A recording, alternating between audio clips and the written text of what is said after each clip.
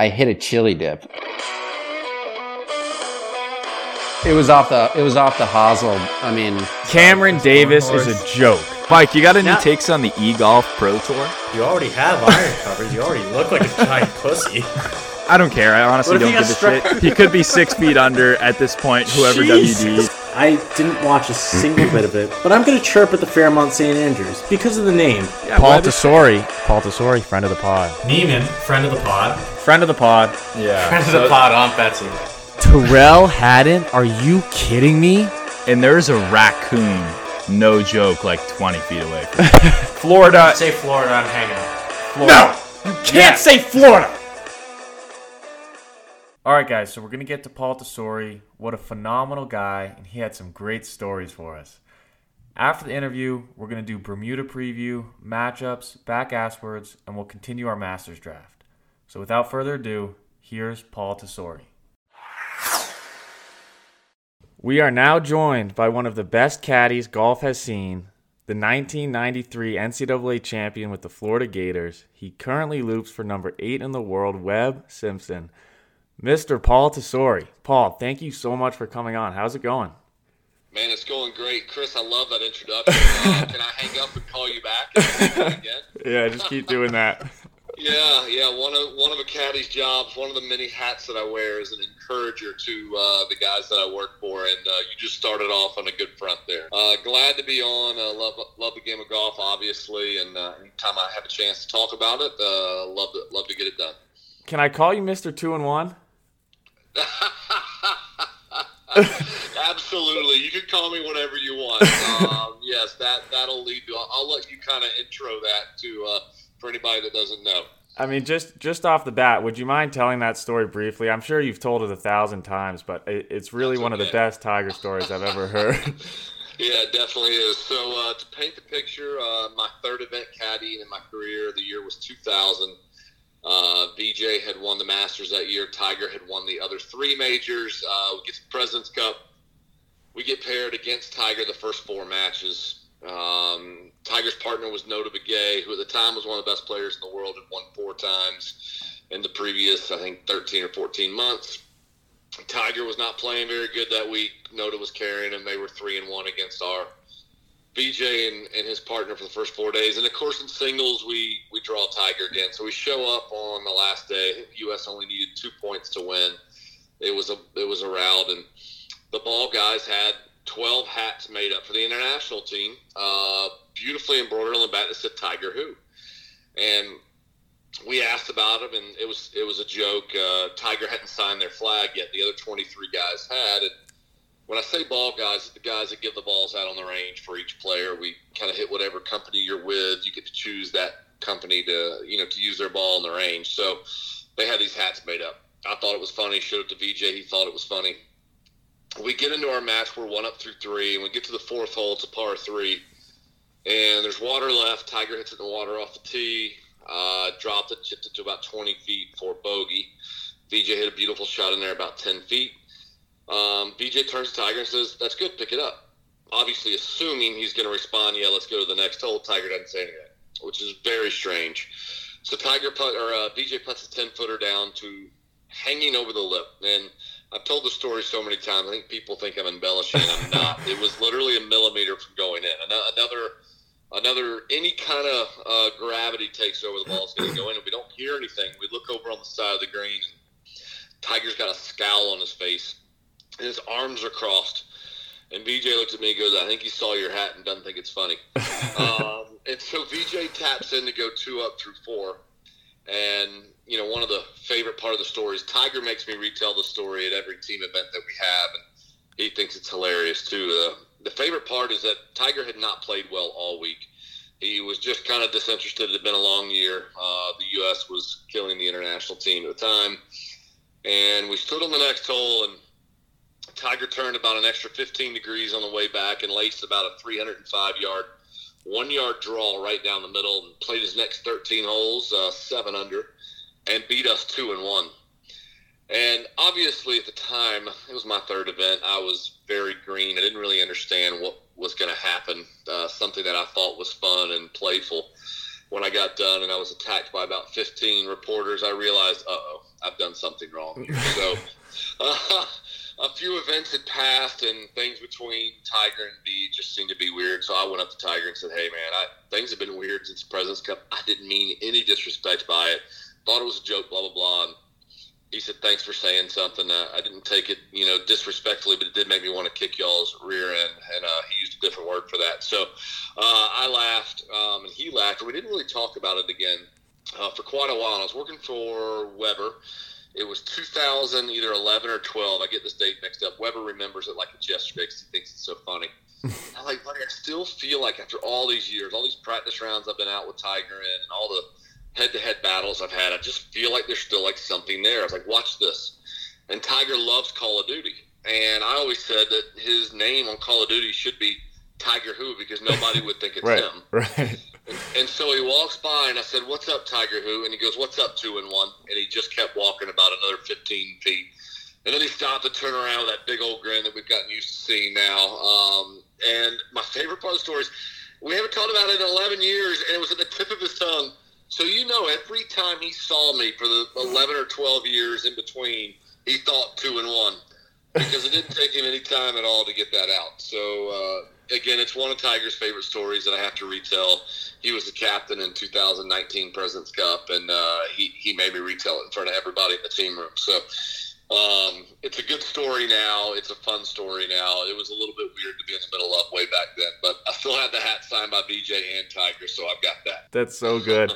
And that takes some guts to call him Tiger Who that second time in 2012. I know it. Well, by then we had become, I wouldn't say friends, but we had become friendly, and had been out a lot. I worked for Sean O'Hare for a while, and him and Sean were friends. So it was just kind of, I thought it was the right thing to do. And I still think it should be his handle on Call of Duty. I don't know what he uses now, but it'd be a good handle. Totally. Now, let's go back to your playing days. You were a 3-time All-American college player, which is a hell of a feat in itself, and you won the 93 NCAA championship. Florida head coach Buddy Alexander was known for his arguments with his players. Do you recall any specific debates that you had with Buddy? Oh, man. Yeah, me and Buddy, we butted heads. Excuse the pun. We butted heads quite a few times, especially my first year there. I think I needed to be a little bit of that, kind of young punk syndrome needed to be chiseled off a little bit, and I was a stubborn one, so I like to do things my own way. And so Buddy and I, we had some moments. One of the best ones was he thought we were playing too many video games, and so he instituted what was called a buddy hall. So we had study hall and we had buddy hall, where we had to go a couple nights a week and spend 2 hours at the golf course studying. Well, one day we were in a team meeting, and he goes, hey, guys, y'all have any wish? What do you want for the entire semester? And everybody's saying, I want to lower my scoring average. I want to get my short game better. I want to improve my driving. It gets to me. He goes, what do you want, Paul? And I said, I want infrared Sega, so you'll have no idea when we're playing. Of course, the whole team just lost it laughing. Buddy tried to keep a straight face. He started laughing. I think that was the start of our relationship growing and getting better. We ended up becoming friends, and he was a great mentor. We had our battles for the first half of my time there, but the last part I was extremely thankful for, and we got to be quite close after that and still are today. That's awesome. So after your brief stint on the PGA Tour, you accept the golf pro position and you leave Florida. You then receive a call from Vijay Singh, whom you developed a relationship with while on tour, and you follow him at the 2000 PGA at Valhalla. You took over as his caddy the following week. After what must have been a crazy year for you, figuring out your future, when did you realize that you're going to be doing this for a long time? Yeah, it was, obviously I had never thought about caddying. Had a solid college career, not spectacular by any stretch of the imagination, but like you said, 3-time All-American.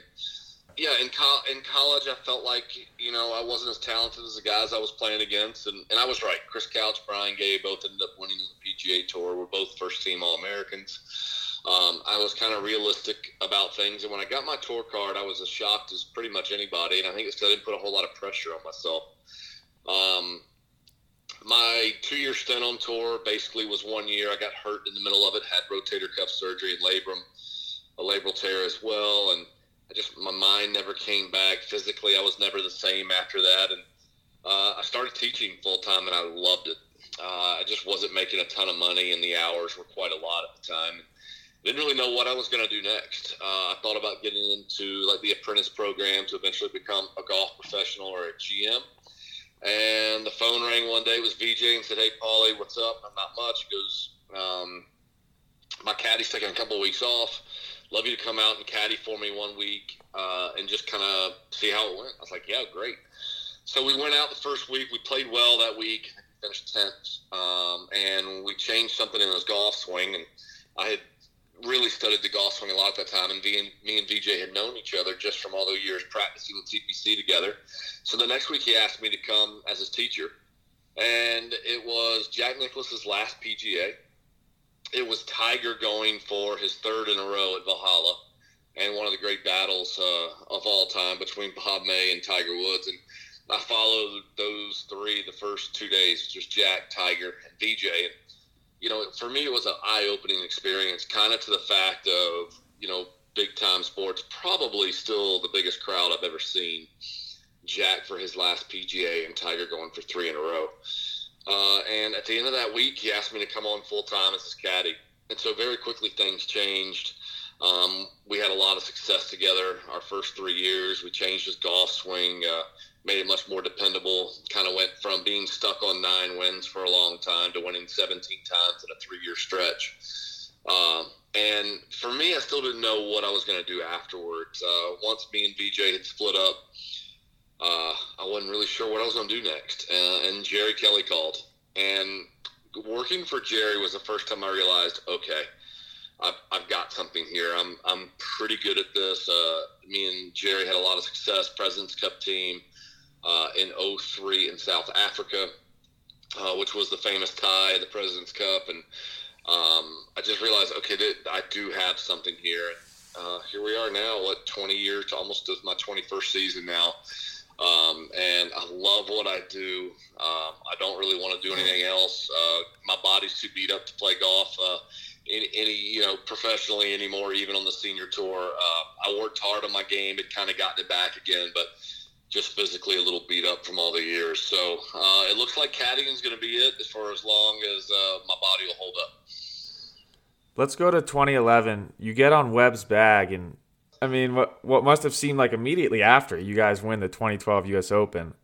Are there any specific shots or conversations that still stick out to you today from that week?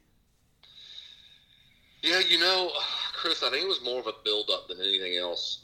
When I started with Weber in 2011, he was 213th in the world. It just kept his card the year before, and I wanted to try to make a different decision when I went to my new boss. I had a couple top 10 offers in the world, and here was Weber at 213, but I knew that mine and his fates were very, very similar, and I wanted to not have my next job to be 3 years or 4 years. I wanted it to be for the rest of my career, and I just knew personality-wise him and I were going to be good. I just didn't realize how good he was going to be at the game. And very quickly, 2011, finished second on the money list, second in the Player of the Year voting, won a couple times, second in the FedEx Cup, and realized, wow, okay, this is going to be something special. And then, like I said, 2012, the first kind of sign of adversity were the 2 weeks before the U.S. Open. We had missed our first 2 cuts in a row, really struggling, missed a cut by 7 the week before at Muirfield, and we show up at Olympic Club in California, searching, to be honest with you. And I still remember being the last two.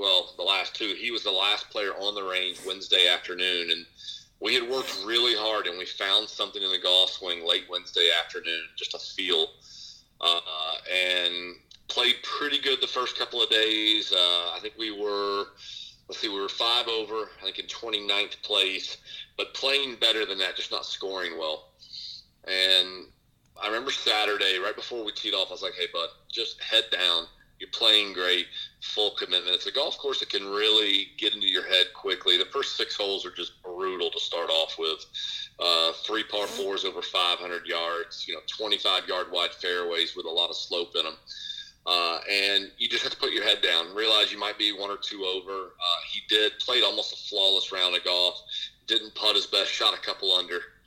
and very quickly moved into the top 10. But to go backwards real quick, I remember we were on the short game range on Wednesday, and I said, hey, let me ask you a question. A lot of people would be afraid to answer this question, but I'm curious what you would say. They give you second place right now. You don't go play. Would you take it? And he looked at me and goes, of course I would take it. He goes, yeah, people, if that got out, or somebody would say, well, that's weak mentally. He goes, no. He goes, if I had a chance to win my first major, if I had a chance to gain the experience of trying to win my first major, what it would do for me confidence-wise, what it would do for me, world rankings, what it would do for me as far as making the Ryder Cup team in 2012. I think what that would do to me going forward would be incredible. And to end up being in the spot that we were in on Sunday was pretty surreal. His first interview of the entire week was walking to the practice range on Sunday. I don't remember who it was. Might have been Scott Van Pelt. But whoever it was just asked him one or two generic questions before he went to the tee or to the practice range. And that was the only interview he did before the end, when he ended up winning the golf tournament, becoming the 2012 U.S. Open champ. So it was just kind of a weird week. We snuck up on him. We played beautiful on the weekend, 4 under par on the weekend around that golf course. It's just crazy good golf. Drove it well, just really did everything well. And before we went out the last day, I asked him if he was going to look at leaderboards, and he said, yeah. And I said, well, let me make an argument for you. I said, if you're 2 under par and you're staying on the 12th tee and you look up and you're 3 back, or if you look up and you're 1 up, don't you think it would change your emotions? He goes, oh, yeah. And I was like, so why look? Just put your head down. Let's just play the best round of golf we can and go. And we were 2 over through 5, which is kind of typical around that golf course. Made an incredible birdie on 6. Ended up just playing perfectly pretty much on the backside, great up and down on 18. And we had to watch while Jim Furyk and Graham McDowell were finishing off. And voila, U.S. Open champs.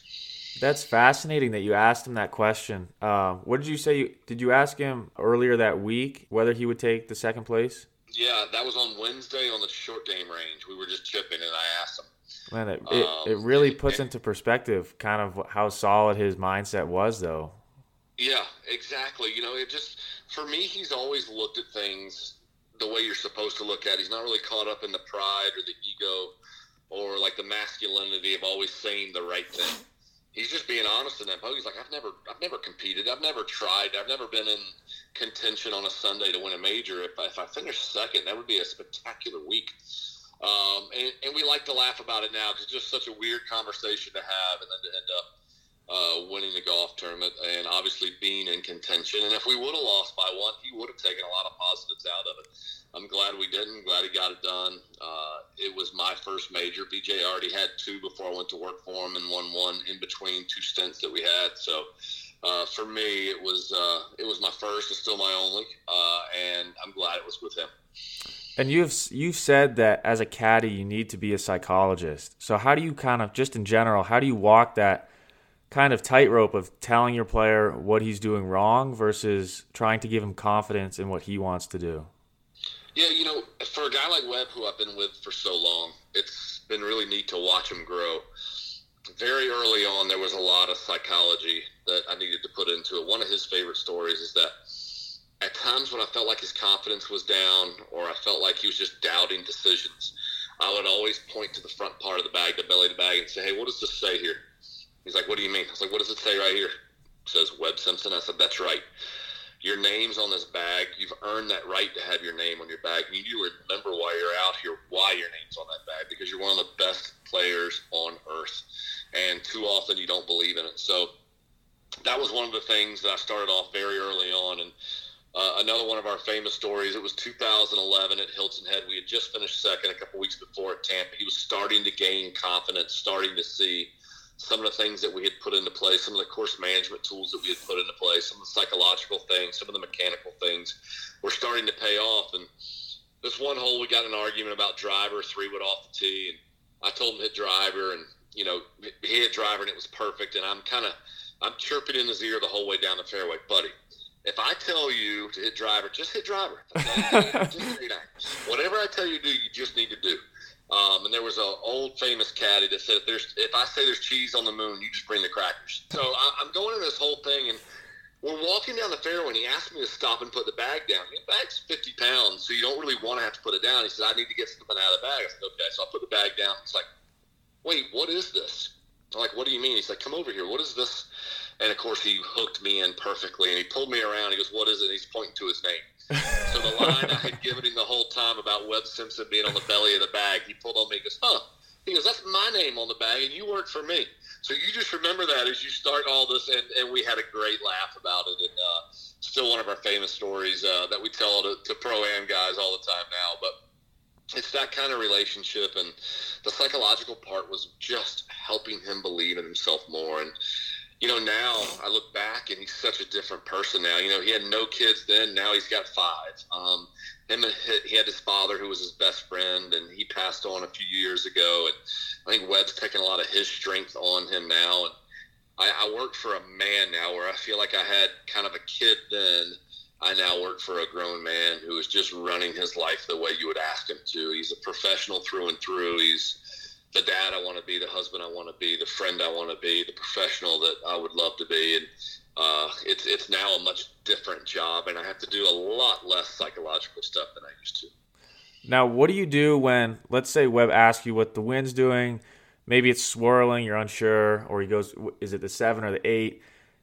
And you have some hesitation, and you're put on the spot. What do you do in those scenarios when you're trying to give a confident response? Yeah, well, very rarely am I going to be unsure of what I think the right club is. There's typically always a right club. If you're ever in between clubs, then the right club's the safer club. If you're in between a 7 and 8, fine, where the problem is. If you're standing on 17 at TPC Sawgrass and you're in between an 8 and a 9 iron, and the pin's in the front, you're going to hit the 8 irons. Pins in the back, you're going to hit the 9 iron. Just the safer club, the smarter club. So what I'll try to do typically is give facts. I try to help a lot of young caddies who call me and just ask for advice. And I always say facts. Don't tell them always how you feel because, I mean, what does that really mean? Typically, the players' feels are going to be better than the caddies' feels. In fact, I still get in trouble on occasion when I try to kind of – the player Paul comes out instead of the caddy Paul.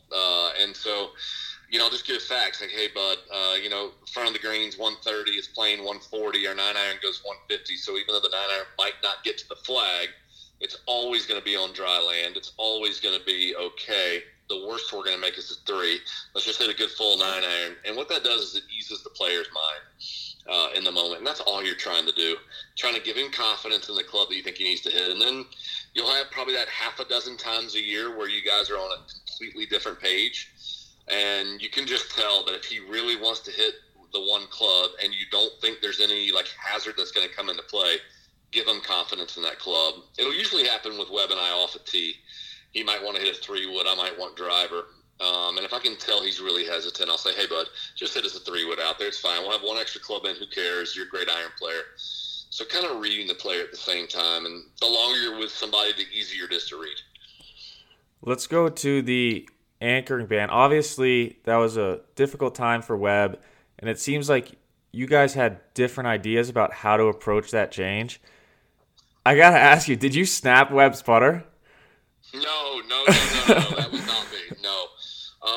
Kind of to answer the first part of the question is, when the USGA announced the anchoring ban that was going to take place in 2016, we were obviously disappointed in the decision. At the time, there were only, I think, 8 guys that were using that method. More young guys were trying. And so for us, we were disappointed in the decision.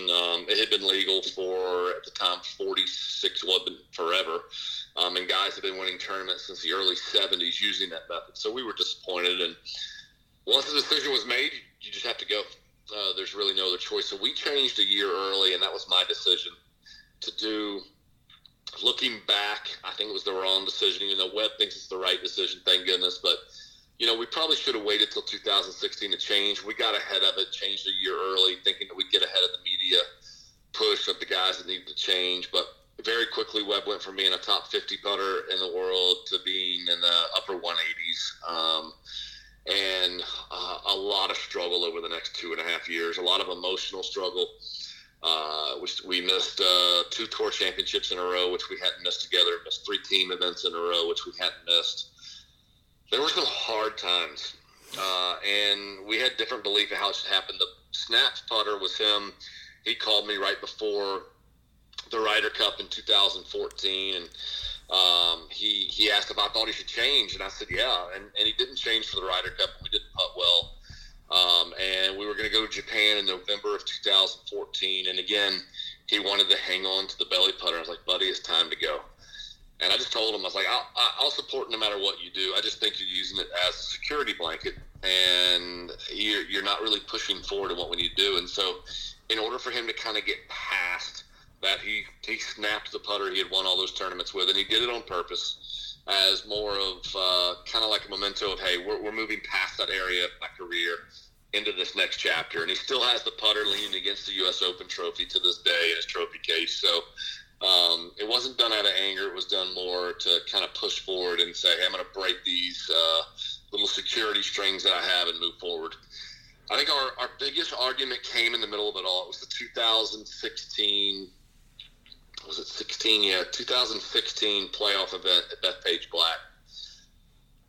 And we had 9 3-putts through the first 2 days. We'd made the cut on the number, and we were frazzled, stressed out, and we got into a pretty big argument. I didn't think he was doing enough things to change. I thought that he was just kind of hoping things would change instead of going after it. We got into a big argument. Ended up, thank goodness that he is who he is. I didn't get fired. He knew that my heart was in the right place, even though my words weren't the best at the time. And he's like, okay, well, what do we need to do? And he started really going after how to fix it. And he talked to Bernhard Langer, who has had the yips 4 different times. And Bernhard was really, really instrumental for Webb. Kind of just gave him some hope, which is all we really needed at the time. And 2017 players, Tim Clark went up to him and kind of gave him that right-hand saw grip to go with the arm lock that he had been using from Kuchar. And pretty much overnight, he was 192nd on tour and 97 going into that week, finished that year 88th. And then the next year finished the tour 5th in putting. It's so crazy. Putting, yeah, it really is. And, a year after he made that putting change, we won the players wire to wire, blew the field away. And that being my hometown was the biggest win of my career, even bigger than the U.S. Open for me. And now he's back to top 10 in the world. We reached as high as 4th in the world earlier this year. And hopefully we'll get back to that point again soon.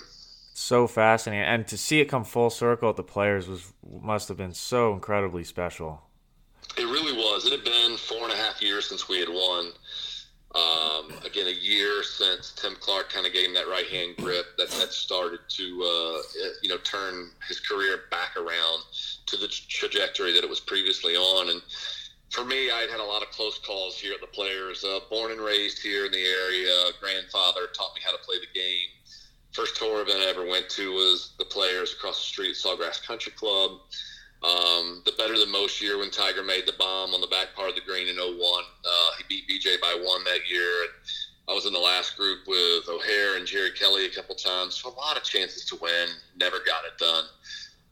This is where friends and family and everybody's from. So, that week to do what we did, to shoot 66, 63 the first 2 days, take a 6-shot lead, then a 7-shot lead going into the last day, and then to play a really good round of golf the last day under all that pressure was just really rewarding. And it was kind of like the welcome back party. He's back. And it was, to be honest with you, when I look back on it, my joy over that win much more than the U.S. Open, where I feel like we snuck up on everybody. All the spotlight was on Webb the entire week, and he came through in the clutch at my favorite tournament of the year. So it's something I'll never forget. So, Paul, to switch topics here, you've told us your favorite Tiger story.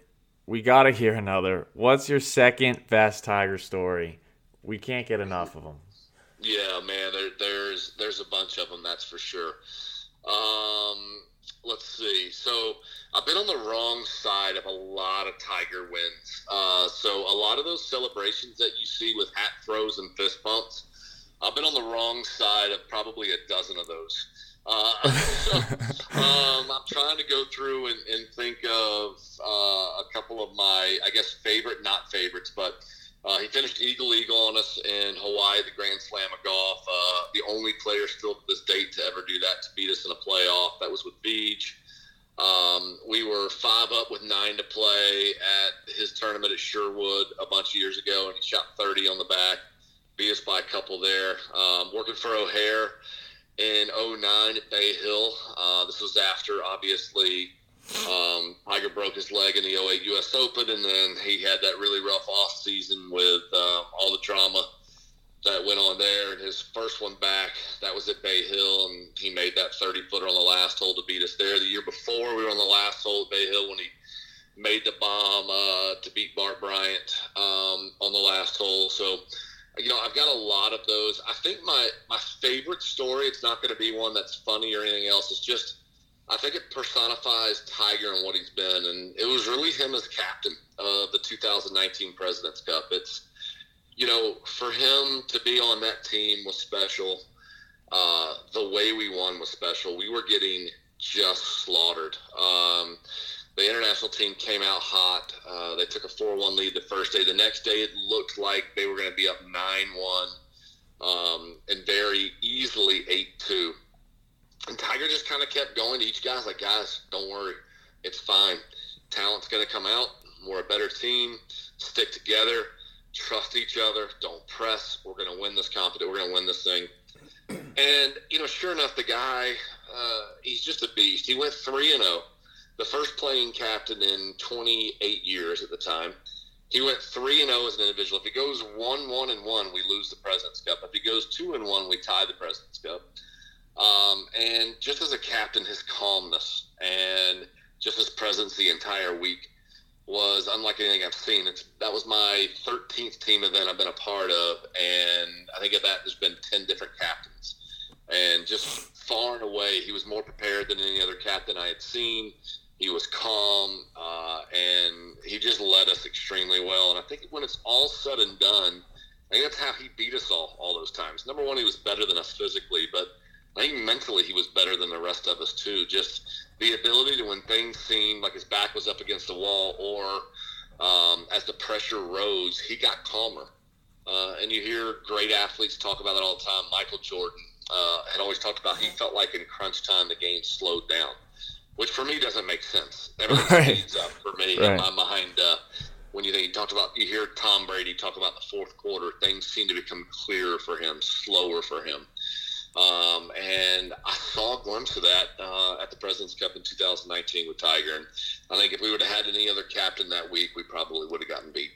It's unbelievable. And just from watching Tiger my whole life, you can see that presence and that calmness on TV, which is really pretty incredible that you can see that aura around him. Yeah, absolutely.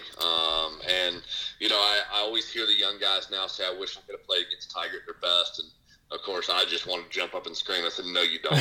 You don't want any part of it at his best, okay? So just calm down there, Sporty. You really don't want him at his best because it was unlike anything that I believe we'll ever see again. So before we wrap up, and I want to get to your foundation at the end, but I've got some rapid-fire questions for you. We've got 10 of them. Okay, 10 of them. Oh, we got 10 of them. You ready? I'm ready. All right. What's your low round? Low round, 60. When's the last time you beat Webb? It was 2016 at Augusta National. Holy shit. That's a good story. That's a good one. I like that one. Most famous person in your contacts? Tiger Woods. Favorite Gator athlete of all time? Oh, good one. Tim Tebow. Love it. Favorite course you've ever played? I'm assuming. Augusta National in Pine Valley. Who's the funniest caddy or player on tour? Funniest caddy on tour will be Kip Henley. Funniest player on tour, I'm going with Joel Damon. The most underrated part of Webb's game is? His mind. Do you guys have nicknames for each other? And if so, what do you call each other?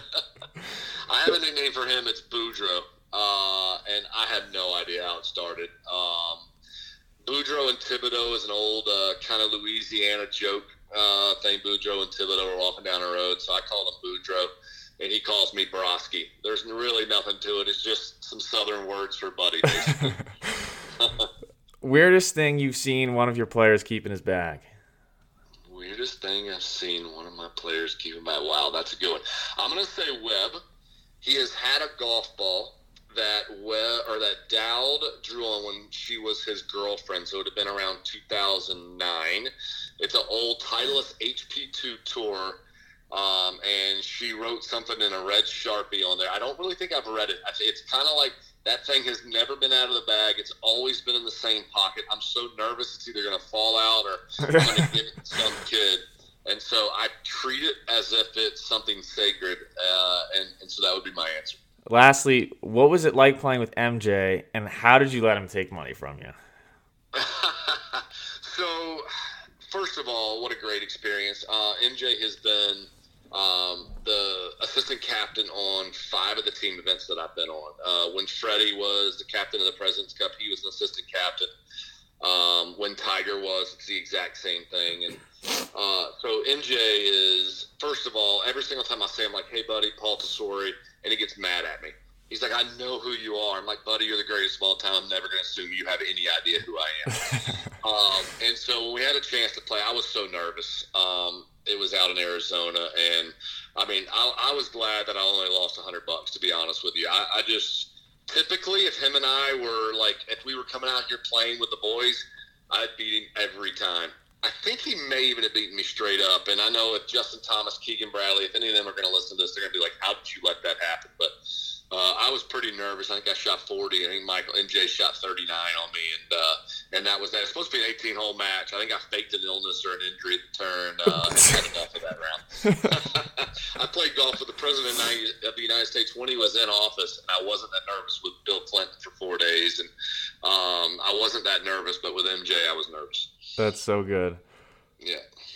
Now, Paul, I want to talk about your foundation, but leading into that, how much have your kids, and especially your son, influenced you on the golf course and the way that you approach your job? Yeah, so thanks for asking, obviously. For those listeners that don't know, my son Isaiah, he's almost 7 years old. He is a gift from God and nothing else, but he has Down syndrome, a.k.a. trisomy 21. He has the 3rd copy of the 21st chromosome. And he has taught his daddy more in his almost 7 years now than I learned in my first 42. We got a little nervous when we first found out, and I didn't have a lot of background in kids with special needs, especially Down syndrome, where my wife did. It was a postnatal diagnosis we didn't know.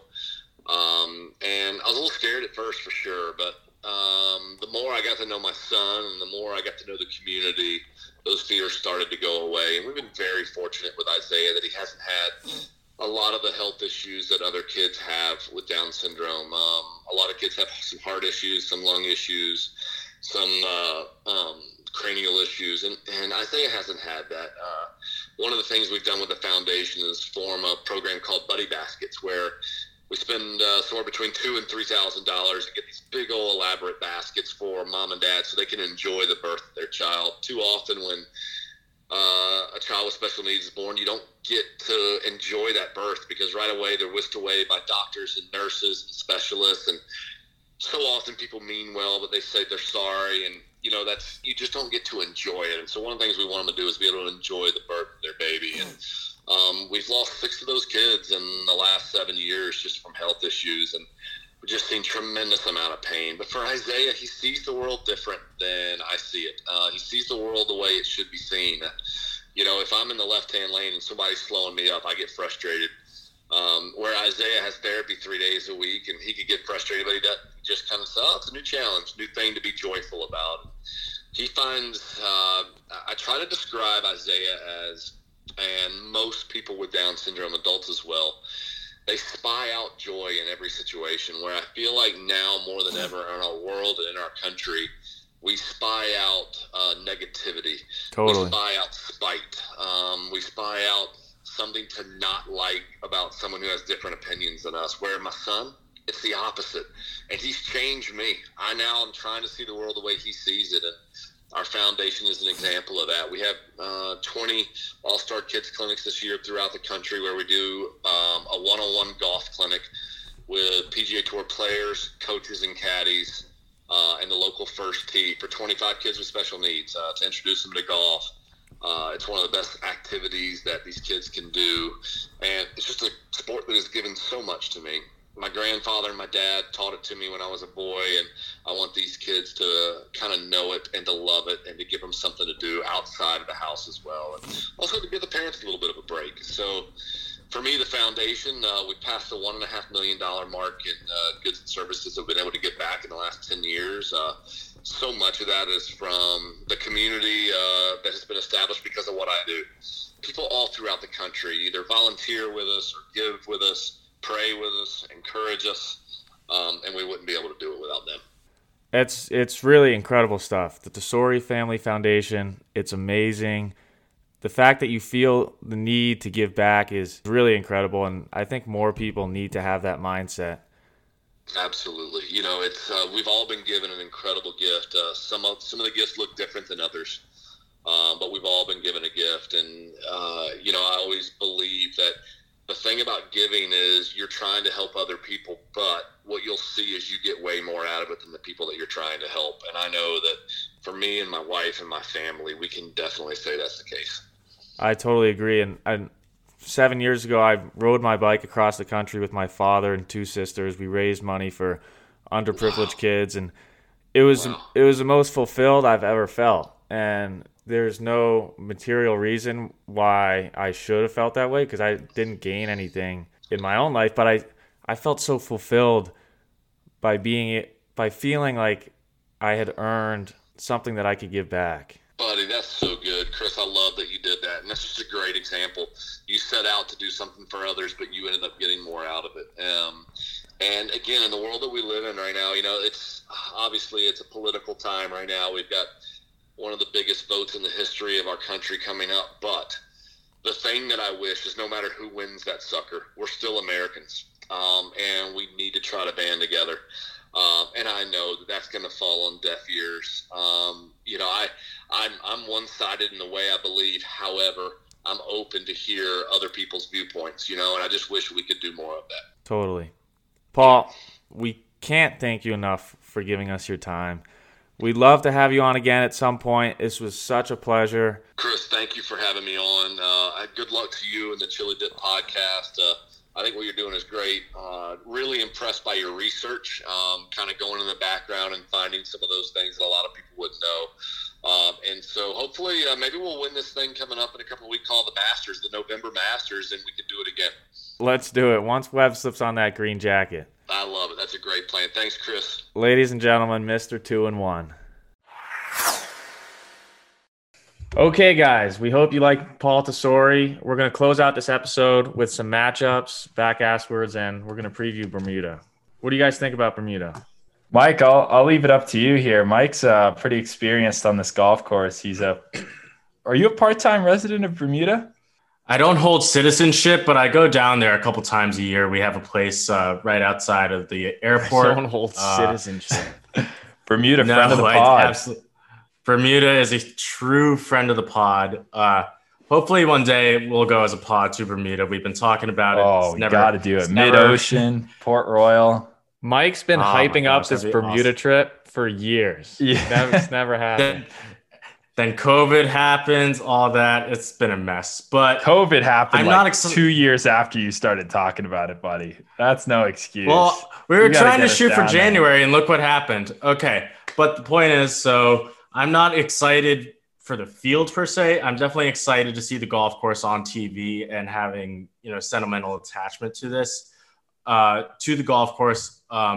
It's on the complete opposite island of where my place is, so it's actually pretty tricky to get out there, but it's a good golf course. I'm excited because it's one of the few golf courses that we're going to play this year that's under 7,000 yards.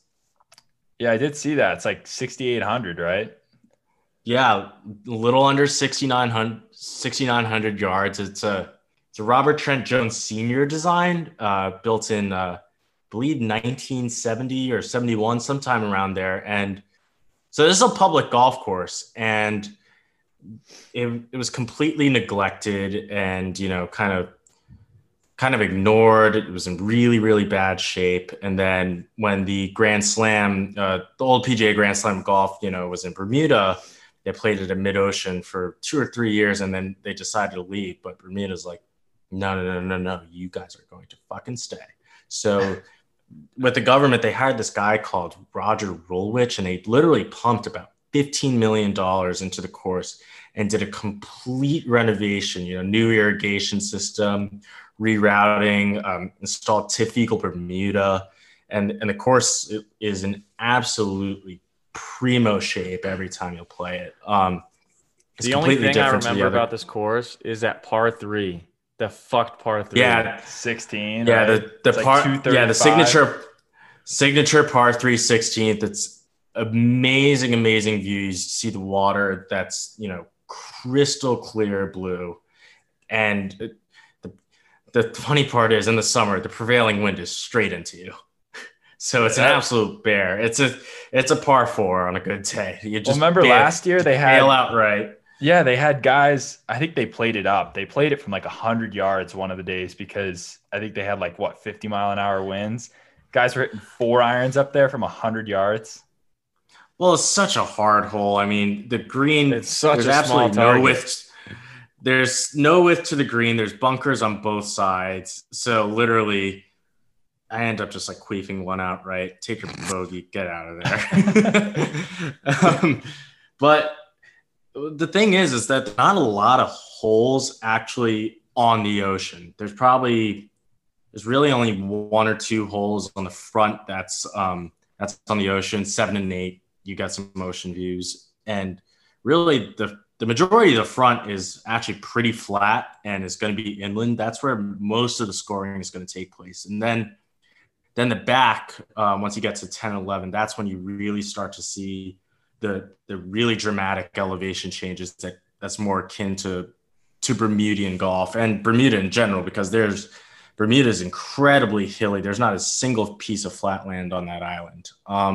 That's what I love about these types of courses is players that can go deep on the front and then struggle on the back. It makes it so exciting on Sunday. Yeah, and that's when on the back is when the wind is really, really going to start to pick up. That part of the course is far more exposed because once you get to about the 7th hole, the land starts to open up. That first part of the front nine is a little isolated, and then the wind really starts to play a major factor. And then by 15, 16, when you get to the high point of the property, you're completely exposed. Mike, if you had to say, what do you think the scores are going to be like this week? I mean, assuming we get standard conditions for this time of year, they're going to be pretty low because it's so short, because in the past we've seen some really high ones.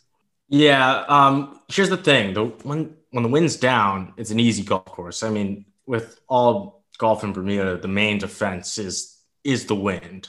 So I think if the wind, dies down, there's no rain, I mean, this is a perfect time to play. You're going to see guys, go threaten 20, maybe even 25 under if it's really short. Yeah. And if it's really wet. Well, let's get to matchups then. We got some good matchups. Yeah, we've got some good ones this week. It's a bleak week. No, it's a dark week. It's a fun week for matchups, though. You get some really good ones that you can. This field, you've never seen so many washed up players in this field. There's a hodgepodge of the year. It's a hodgepodge of wash ups, web tour, guys with dual status, and then guys club pros never heard of. Senior club pros and Paul Stankowski. Shout out Paul Stankowski. It's kind of sick though, because whoever wins this tournament is going to mean so much to them. It's going to be like their biggest win. Yeah, that's cool. What's cool about these tournaments, and I like watching these small tournaments because it's weighted the same as a memorial or in terms of exemption, right? You get that 2-year exemption, plus you're going to get almost a full year because you'll get the rest of this year. And the Masters. And it's a life-changing thing for a lot of these guys. Should it really be weighted the same as the Masters? Oh, that's a whole separate argument. I mean, yeah. I'll tell you what. This field is so tin pot. Huh? This field is so tin pot. It's sick. So first matchup could mean a lot to a guy like Kiradech Affy Barnrat. Matching up against I think he's the last guy it's going to mean a lot to. The legendary. He's got like 80 Ferraris. 2 gloves. 80 Ferraris and 100 vapes. Yeah. Affy Barnrat, 2 gloves Gainey. He loves the islands, Gainey does. Oh my God. He is an island. I'm surprised the matchup wasn't Tommy Gainey versus a Bermudian hooker. I'm taking Kiradech in this matchup, though. Gainey is an island whore. I mean, no pun intended, but he does have success out here. He's too much of a creature now, though. He has a sweet swing. One of the 2 sweetest gloves swings in the game. His head changes so much elevation when he swings. You borderline need like an oxygen tank.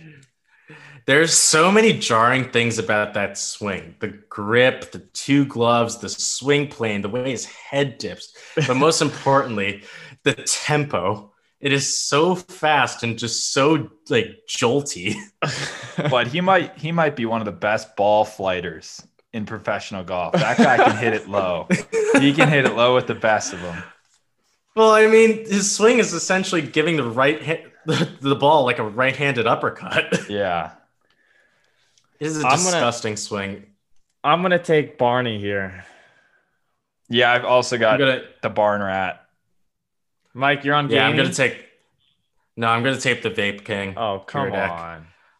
I want to see just like a plume of smoke on every. Will you go to Gainey? Will you go to Gainey if we give you 2-1 odds? Can you come back to me on that one? I'll go to Gainey on 2-1 odds. Okay, fair enough. You go to Gainey on 2? I think the Island Hopper, he pulls it out at 2-1. All right. I don't think there's not enough motivation at 1-1. 2-1, I think he's playing. He'll be inspired. He'll play inspired. There you go. Gainey beats Man of the Seas. Sean will get 2 points instead of 1. All right, fair enough. Second matchup, I think this is the most compelling matchup in terms of skill. We have Will Zalatoris against Christopher Ventura. Wow, we've moved on to some good golf here. Yeah, I'm obsessed with Ventura. I think he's sick. He's a king. I think, I'm gonna frame a picture of him spitting on Tony Romo's ball. It could be his career Absolutely. highlight. I think there should be a bust put of his head in the Hall of Fame just for that. For his sake, let's hope it's not his career highlight. Even if he wins the Masters, it'll be his career highlight. I agree. I don't think he's going to get it done this week, though. I'm going to take Zalatoris. I think Zalatoris is arguably going to win this thing. You're taking Zally, huh? You're just going based off like the Golf Channel recommendations. Data Golf, Sagarin rankings. Wait, before I go to my pick, it can't be remiss. Ventura spit on his ball on Romo's ball in his very first PGA Tour event. Mike, you keep going back. Mike, I don't know if just I've making your presence felt as obsessed with anything as you are about Christopher Ventura. Wait. Let's go back, Mike. What exactly happened when he spit on the ball? Can you just recount it for us? I don't think we've heard about it. We already forgot. We heard it 30 seconds ago. Tony Romo was going for the green, rolled up on. This was at the Safeway, and I think Ventura was about to putt. Pretty pissed, just spat on the ball, allegedly. Thank you for that reminder. Yeah, absolutely. I'm here to remind you every week. So who's your pick? I'm going to go, as much as I respect Ventura, I will have to take Zalatoris as well. You're going with the stock pick. Dude, Zalatoris is going to win this week. This is his win right here. I think he's getting too much hype. He's top 10 in like 9 events, and he finished 6th at the U.S. Open. Too much hype. He'll be a top 10 player in 2 years' time in the world rankings. Yeah, he will. 100%. Can I raise you on that? A year and a half. Fair enough. I think you're wrong. I think Ventura is going to win a Masters before Zalatoris wins an event. All right. Okay. What do we want to put on that? I was about to say, what are the odds? Caddy for me next round after Zalatoris wins. Okay. Next time I play, Chris is I'm gonna put cement in my bag. I actually don't like this. I don't like this. Go to Red Rocks, put a boulder in there. All right, you guys aren't buying into Ventura. That's all right. He'll prove you guys wrong. I like Ventura. I just think Zalatoris I like him is too. already a top 35 player in the world. Okay. Let's go to our third matchup. We have number 4 in the world versus number 7 in the world. Can you guess who it is? Not current. Not current. Battle of the wash-ups here. Battle of the Wash-Ups. Hunter Mahan versus Camilo Villegas, the original Spider-Man. This is a pretty special matchup, especially because Mahan's coming off of some really solid play. He made a cut a couple weeks back, right, at Shriners. He did. Yeah. He did. So he's out for blood. No one knows how Villegas is playing right now. I'm taking a flyer on Villegas. I think anything's better than Mahan at this point. Last time I saw Villegas, I think he was playing at the OSU event on the KFT. Yeah, he's been playing a lot of KFT events. I think he made the cut. I can't confirm. Oh, he's had a chance to win in the last couple events at one point. Yeah, I was about to remember which one. He was in contention. Was that the OSU event? It could have been. I can't remember which one it was, but he's actually playing some decent golf right now. He's playing inspired, coming off a really sad story. So I think really Villegas gets, feel bad for the guy. I think we're all rooting for Camilo. I love Villegas. My pick was Hunter, everybody's, but I kind of want to take Villegas now just for the story. Villegas was my favorite player when I was first starting to get into golf. There was something about him. He's so charismatic and he swung so hard at it too. He was in that old Tiger Woods game. Which one was that? Like 09 or something? I don't remember which. Yeah. Which I think it was 08. Or 08 I mean, maybe. that Patrick Rogers was in the most recent Rory game, so let's not put too much stock into players being in video. Villegas was a solid rated player. And I think he was like an 85 overall, maybe. He was pretty good. He won back-to-back playoff events. That's special. Yeah, he that was was sick in his special. heyday. I'm going to take Mahan. His peak was... Mike, are you on Villegas or Mahan? I'm on Camilo. All right. Yeah, that'll be a pillow Last but fight, not- most likely. It will be a pillow fight. But last but not least, we have a fourth matchup. Fourth matchup. This is an enticing one. I like Doc this one. Redman versus Will Gordon. Two pretty underrated players. I really like Players. Doc Redman. I really was like about the to guy. say the same exact thing. I was also about to say. And I kind of hate Will Gordon. Doc Redman's playing some insane golf right now too. We'll go back to it in just a sec. Actually, let's go back to it now. I forgot to mention that Zalatoris is 3 FedEx Cup points away from getting special temporary exemption. Yeah, he's a T69 or better to get special temporary exemption. So He's on choke alert. I think there is absolutely no chance he finishes worse than T69 this week. He's just missed the playing cut so at. He missed the cut. I think he missed in one of his Shriners. last tour starts. It's either Shriners or I think it was Sanderson. He could It miss may the have been. cut. I mean, you don't know. You don't know. Yeah, I mean, there's he's a lot so of good. things that could happen. Golf's a crazy game, but he is. If he plays even like at 60% of his capacity, he'll make the cut. Yeah, If he's got his D+ game, C- game, he'll make the cut. He's that good. Probably not. I can't confirm nor deny. Let's go back to Redmond versus Gordon. I'm on the Red Rocket. I like both of these players. I'm also on Redman here. Wow. Mike, Just you going to watching take Will Gordon? Ralph, Because you were hyping up Will Gordon. You wanted Will Gordon versus Zalatoris.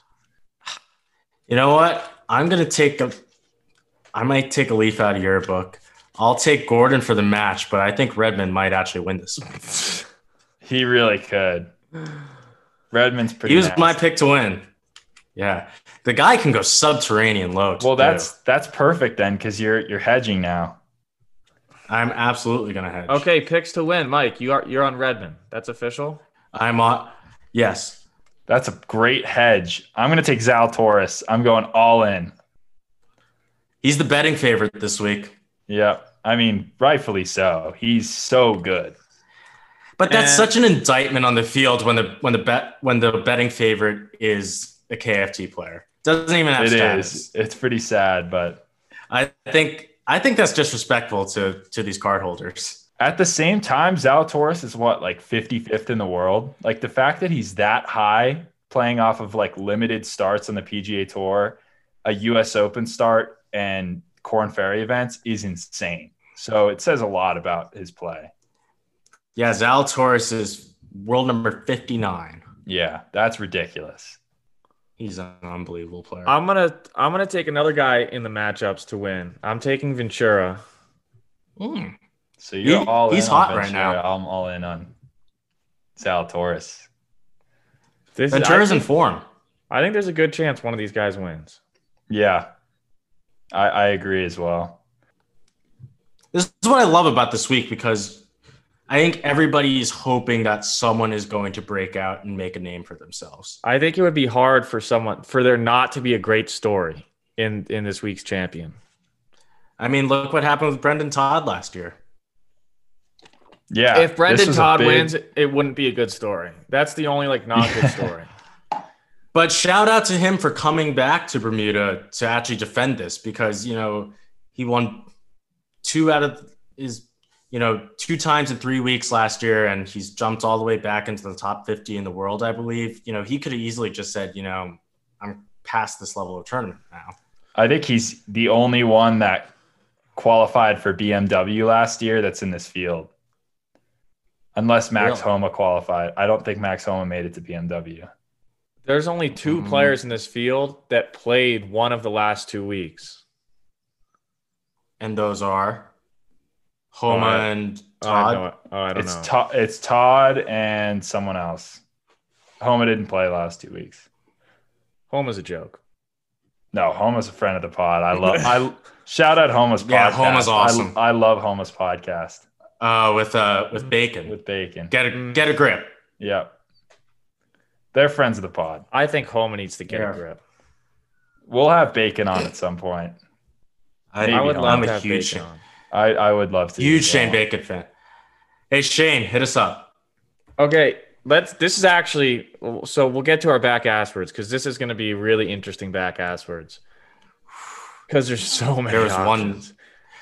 There are a couple names that just jumped off the page in 3D. To the point where it's like some people aren't eligible. Yeah. Yeah, the Monday qualifier guys, the club pros, they're all off the board. Got to be like a past winner or a PGA Tour player. It's got to be clear that this guy's going to play multiple PGA Tour events. So back asswords, order, I'm up, then Mike, then Sean, and then it's reversed for Masters picks. Okay. This is. Want to start off? Yeah, I'm starting it off. I just haven't made a decision yet, per usual. You were just talking about. I'll go if you're not ready. You were just talking about getting rid of these pauses, Chris. I'm looking at the board, and the name that's popping out is DA Points. I think DA made the last cut, and I'm giving him to Mike. Okay. Sounds Mike, good. you got DA. Okay. So I'm up. Is that correct? Yep. So if I told you, okay, so this guy's in his last PGA Tour event, he finished T70 at Corrales. He has 12 worldwide wins, 1 on the PGA Tour, and this guy is going to go to Chris. I'm going to give you Arjun Atwal. He's kind of sick. Throwback Arjun Atwal. A huge throwback. He was like Tiger's playing partner for a long time. Isn't he the last PGA Tour player or the last amateur to win a PGA Tour event? No, that's Phil. Arjun Atwal has some ridiculous stat. I'm pretty sure Arjun Atwal won a PGA Tour event as an amateur. AA, baby. I got AA. He very much did not. He won the Wyndham in 2010. He's only 10 years removed from a win? He's sick. He's He has 1 PGA Tour win, 3 Euro Tour wins, and 8 wins on the Asian Tour. Oh, those don't count. And 1 Web.com win. He knows how to get the job done. He was in a playoff on the Asian Tour in 2017. Chris, he lost to your favorite player. Can you take a guess as to who that is? I lost my favorite player? No, he lost to one of your favorite players. Oh, who's that? At least favorite. Dylan Fratelli. Oh, God. Fitzy. Oh, Floor is yours. Sorry. Arjun Atwal he Monday qualified for the Wyndham Championship and won it. I think he's one of the last right. Monday queue for a PGA Tour win. I think he is the last guy. I think that's such. Austin Cook. That's a good claim to fame. Yeah, I remember Houston came up when Austin Cook was in contention. They flashed back to it, so I was on the right track. Did Cook Monday qualify for Shriners this week? I mean, this year? No, because he was recently in contention. No. Yeah, Cook, he was in the playoff. Right. Okay, Sean, make your pick. Yeah, I'm gonna go to Mike, and I'm gonna give you Bo Van Pelt. Little Bogart. BVP. Yeah, he was a baller back in the day. He really was. He was kind of like one of those. He was one of those guys who kind of racked up top 10s and top 20s. Hasn't done much since though. I mean, he's old now. He's 44 years old. Not playing his best. He's very old. He was injured for a long time. Yeah. Chris, you're up again. I'm a big Bo Van Pelt guy. My brother got a ball from him on the 16th hole at TPC Boston like 10 years ago. Oh, so that's my nice. family's been a Bo Van Pelt supporter the whole way. You guys have close ties. We have good ties there. I'm gonna give Sean Nelson Ledesma. I couldn't tell you a single thing about Nelson Ledesma. I think he's from Argentina. Okay, I knew he was South American. That was about it. I was about to say, enlighten us. I don't think I've heard the name. Well, we'll come back next week when Nelson Ledesma top 25s and wins me 50 grand, and I'll give you some info on him. I've got, or is it no, Mike? No, it's my turn. Yeah, I was about to say, don't jump the gun. I can't wait to pick my next guy. Well, I'm gonna give you. So this guy is also a big fan of the islands. I think he's won once at Puerto Rico, and his best finish this year is T41 at Corrales as well. I'm gonna give you George McNeil. George McNeil. Why do I know that name? Yeah, George McNeil. Wait, you can't give Sean George McNeil. Yeah, I am giving Sean George McNeil. You already gave him Bo Van Pelt. No, I gave Mike Bo Van Pelt. Is this screw loose in your head, buddy? That was really embarrassing, actually. Let's cut that. That was really dark. All right, McNeil. Yep, McNeil.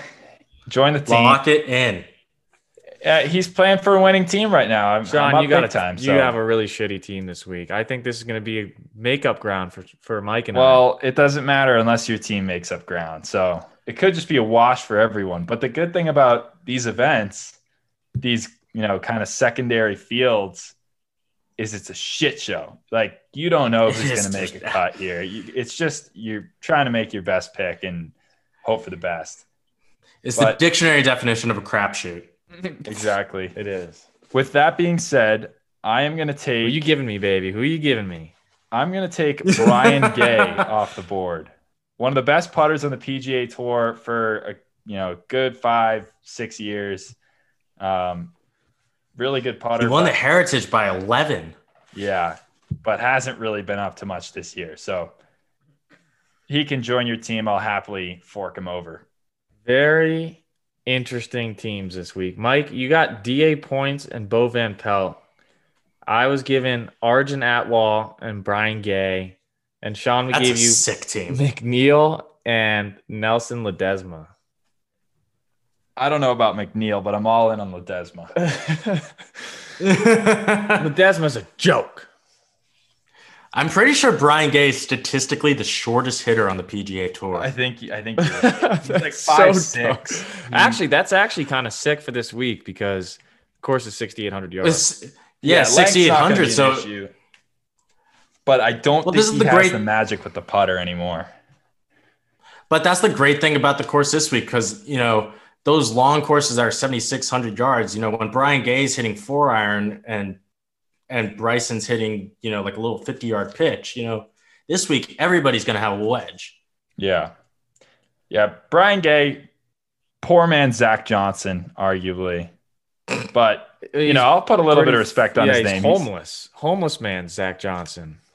He's made a good career for himself. But, reminds me He has made a good career. playing style-wise of Zach Johnson. Really good wedge player, good putter. So, Chris, that might be a good guy for your team. I think you just gave me a little boost there, Sean. Yeah, I was kind of trying to boost your spirits after. Okay, giving Mike, you insisted on talking about Eastlake. We are going to scratch it. Here's your chance to shine. Don't You get blow it. 1 minute.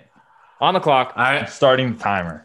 It's already started. It's already started. All You're on the right. clock right now. You Yep, have you're on the 50 clock. seconds, 49. Yep, we're counting down. Pepperdine Waves dusted Oklahoma today, 4-1. They probably staked their claim as the best team in the country. This is without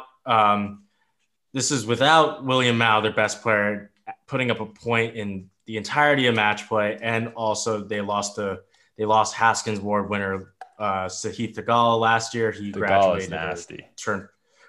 He turned pro, one or the other. But Pepperdine is going to be the team to beat on the men's side, and Ole Miss won on the ladies' side. So, Pepperdine, did you guys watch that show Zoe 101? Yeah, that course we campus did. looks like Filmed on Pepperdine's campus. That's On the only thing I know Pepperdine. about Pepperdine. no. That I didn't know that was true. I just thought they looked alike. Yeah. Nope. That is a true fact. True fact. Wow, that's pretty cool. Pepperdine, friend of the pod. Zoe 101, friend of the pod. That was a great show. Absolutely. Throwback. If you didn't like that show, you've got issues. That boosted my spirits. So, nice to hear Zoe 101. I am 100% watching a Zoe 101 episode tonight. I think Oh my god. it's got to be Teen Nick Hall of Fame. Like, We might need to. that's on your Mount Rushmore of Teen Nick show. Drake and We Josh might need to number do one. Yeah. I think we might need to do a chili dip Netflix party viewing of Zoe 101 one day. Is it on Netflix? Because if it There's is, no way it's on binging Netflix, tonight. Mike. I mean, or Hulu or something like It's- that. If it's on one of those, I'm absolutely watching. I think Drake and Josh is on Hulu. Drake and Josh is number one. It's not Yeah, even close. Absolutely. Agreed. Okay, All-time classic. Masters draft. Mhm. Let's finish it off. We starting to get into some deep territory here. I mean, Yeah, we're our teams in are murky now waters. six deep. Our teams. Do you want to give a brief recap of the teams, just real quick, run through them? Yeah, I'll run through them. God, and we have to pick 3 more guys. No. Yeah. 3 more guys? Yeah, each Yeah. before the tournament. This week, Houston, and then is there one more turn? No, it's this week, Houston, then the Masters. Yeah, So we do have to pick 3. maybe Fuck. 4. 4. Yeah, Okay. I've got a deep list though. So just to recap, the player has to be outside the top 30 OWGR at the time of the pick. We have now 18 players off the board. I have Kevin Kisner, Sergio, Bubba, Jason Day, Ricky, and Rafa. Mike, you have Okay. Harris English, Victor Perez, Joaquin Neiman, Cam Smith, Ian Poulter, Corey Connors. Sean, you got Cooch, Scotty Scheffler, Bernd Wiesberger, Kevin Na, Spieth, and Lanto Griffin. All right, so I first pick this week, right? You do. All right, I got a tough decision here. We all do. I've got some guys I actually really like, and I think Bombers are going to do well this week. This year, because you just look at Bryson, you look at other guys that play similar to Bryson, and who comes to mind?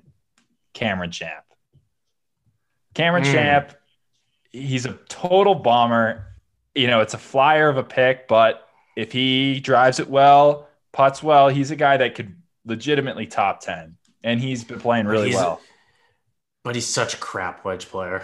Yeah, it's a tough scene to watch his wedges. Yeah. What's his? Oh, he's 71. He's like 71. Yeah. 71 in the world. Interesting pick. Well, the ball's not going to travel this year, so there's actually some logic to that pick. He didn't come to mind. I honestly didn't even realize he was in the field.